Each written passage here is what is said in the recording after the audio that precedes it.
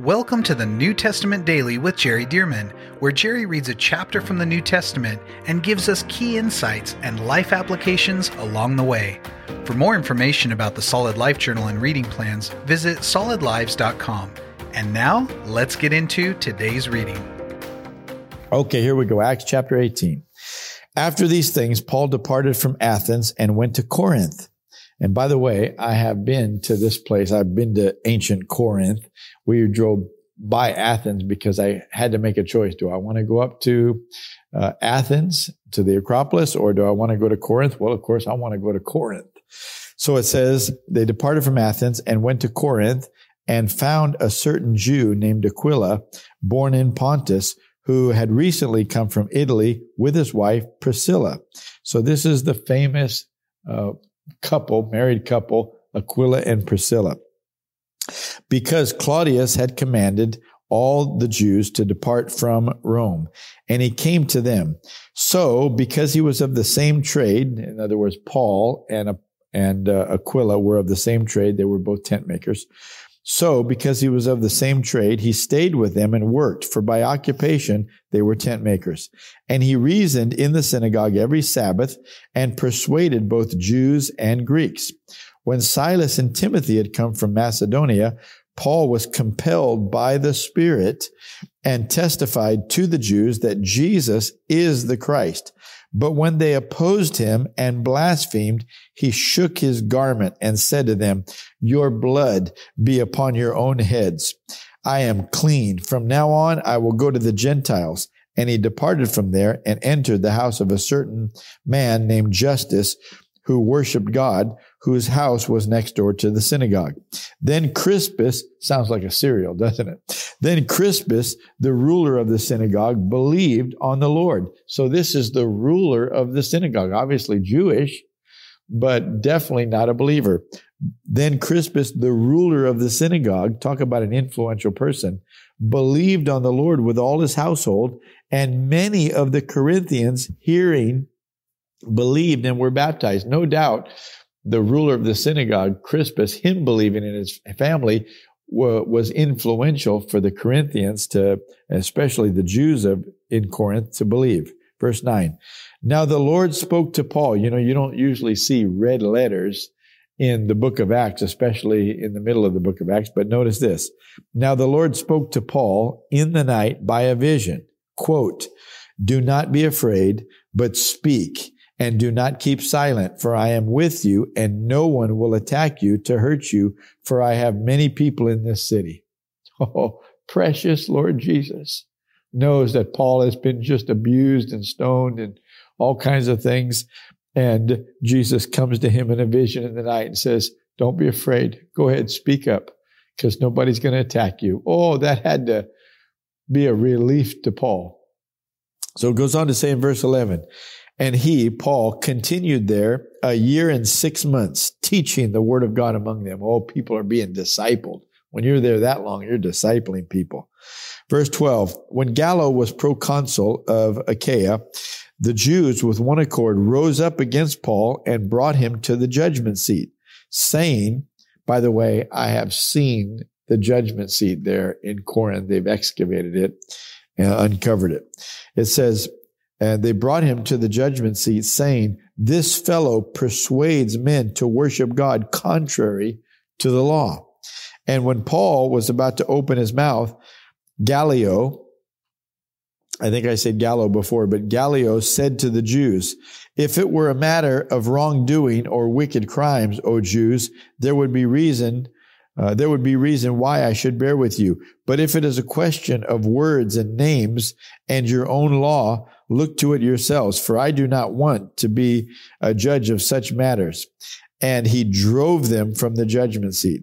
Then all the Greeks took Sosthenes, and Sosthenes, by the way, is a very close companion of Paul. In fact, Paul, in at least one or two of his letters, the epistles, he said, "Paul and Sosthenes are brother." So this was a minister of the gospel, an associate of I almost said Pastor Paul's, of Paul's. Then all the Greeks took Sosthenes, a ruler of the synagogue, and beat him before the judgment seat. But Gallio took no notice of these things. He just let it happen, ignored it. So Paul still remained a good while. Then he took leave of the brethren and sailed for Syria, and Priscilla and Aquila were with him. He had his hair cut off at Cenchrea, for he had taken a vow. And he came to Ephesus and left them. By the way, I've been to Ephesus too. It is, compared to what's been excavated in Corinth, Ephesus is magnificent. The artifacts that have been uncovered, and even the big theater that has been partially uncovered there, is absolutely phenomenal to see. So it says, and he came to Ephesus and left them there, but he himself entered the synagogue and reasoned with the Jews. When they asked him to stay a longer time with them, he did not consent, but took leave of them, saying, I must by all means keep this coming feast in Jerusalem, but I will return again to you, God willing. And he sailed from Ephesus. And when he had landed at Caesarea, and this is Caesarea out on the Mediterranean, this is the closest port on the Mediterranean to Jerusalem. It says, so when he had landed at Caesarea and gone up and greeted the church, he went down to Antioch. After he had spent some time there, he departed and went over the region of Galatia and Phrygia in order, strengthening all the disciples. Now a certain Jew named Apollos, oh, here's another giant in the faith. Now a certain Jew named Apollos, born at Alexandria, an eloquent man and mighty in the scriptures, came to Ephesus. This man had been instructed in the way of the Lord, talking about Jesus. This man had been instructed in the way of Jesus, and being fervent in spirit, he spoke and taught accurately the things of the Lord, though he knew only the baptism of John. I mean, the baptism of John the Baptist, oh my goodness. I mean, he's missing so much, right? Verse 26, so he began to speak boldly in the synagogue. When Aquila and Priscilla heard him, they took him aside. Notice, Aquila didn't take him aside.